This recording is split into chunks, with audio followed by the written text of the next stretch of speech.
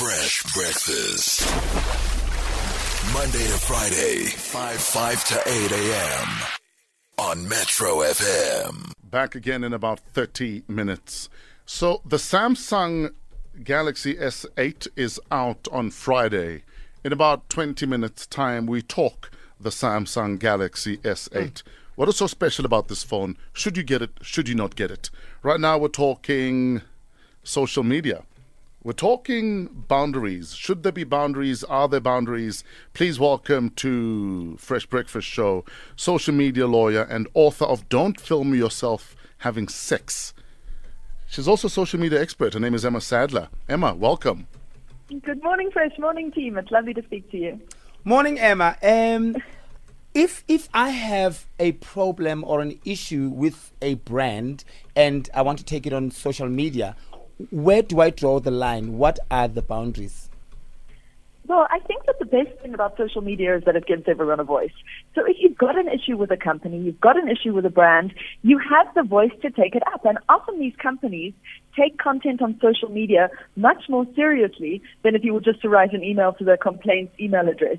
Because it's public, they take their reputation very seriously. I think reputation is everything in the digital age. What comes up when I Google you? And if I'm Googling your company and the first thing that comes up is a Hello Peter complaint about what a terrible company it is, the likelihood is I'm not going to use your services. So I think that we do need to just remember that we can't say whatever we want to. By all means, if you've got an issue with a company, tell the people, tell everybody, make a public interest announcement, but make sure that what you're saying is true. Because the problem is facts are important.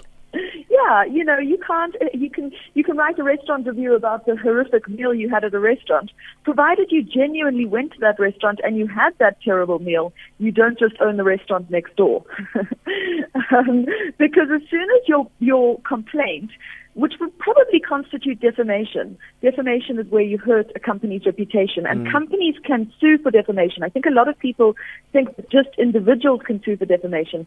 All companies, provided they're not government companies, can sue for defamation because they have reputations, and reputation is so important these days.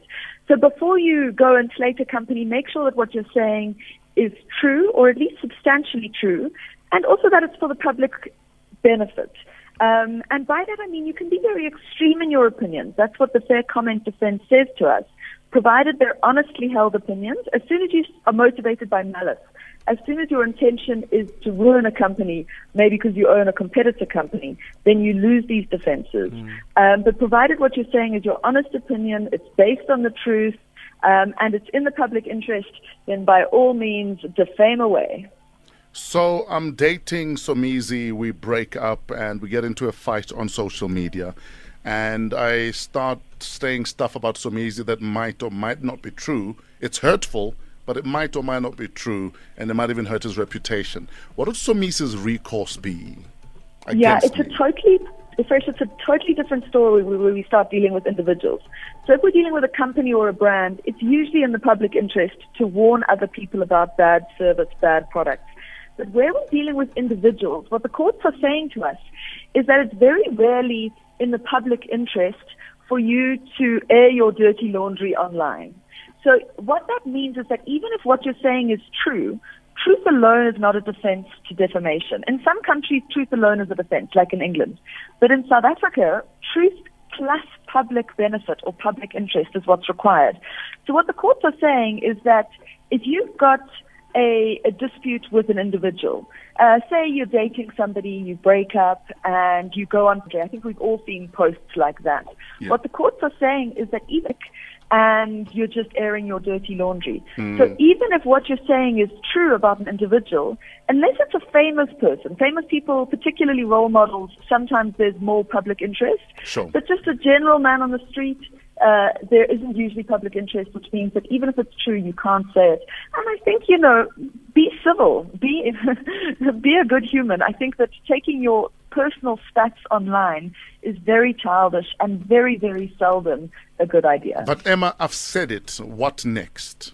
Okay, so you've said it, what next?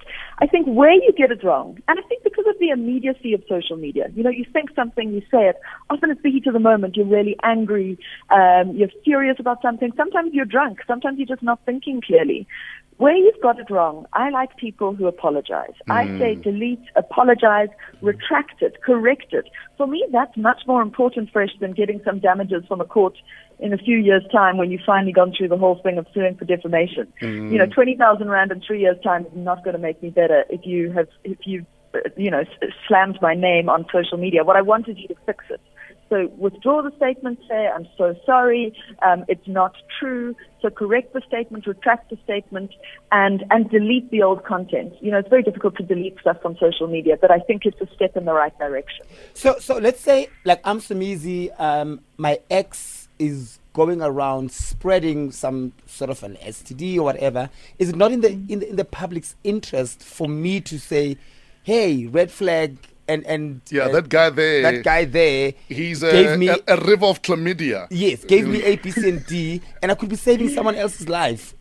Yes, so I think where you're unsure, seek assistance. What is in the public interest is a very careful line to be drawn. And where you're dealing with somebody's medical information, maybe their HIV status, that's possibly the most private thing that you can talk about. So they would certainly have an expectation of privacy over that information. There we're not dealing with defamation. There we're dealing more with privacy law.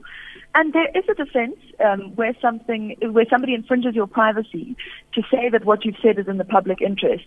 But just be careful that what you're saying really is for the benefit of the public, not just motivated by your malice because, this guy just dumped you. Emma Sadlier, always a wealth of knowledge. Thank you so much. Where can people find your book, Don't Film Yourself Having Sex? It's in bookstores at the moment, and it's just done a big reprint, Fresh. So it's on Take-A-Lot. It's available on Take-A-Lot online at the moment. Who ought to get your book? Well, Professor Jonathan Jansen very kindly just said that it's the most important textbook that any university student will ever buy. Wow. Which was very, very kind of him. But basically anybody who uses social media, whether it's your child or your grandmother or your colleagues or your boss, anybody who uses social media, because the thing is that as soon as content is being published online, we treat it as if it's being published on the front page of the newspaper. So if you're using these platforms, you need to know, what does freedom of expression mean? Where do the boundaries to defamation, privacy, intellectual property lie? So it's something that it's, for everybody to get to grips with, to learn about, and to be responsible. Social media is one of the most unbelievable tools in the world, but, with great power comes great responsibility. On that note, Emma, thank you very much. We love your work, and we'll chat again soon. You can find her book, Don't Film Yourself Having Sex. The reprint is out there, and Professor Johnson has said it, one of the most important books out there right now for students. Fresh Breakfast. Monday to Friday, 5 to 8 a.m. on Metro FM.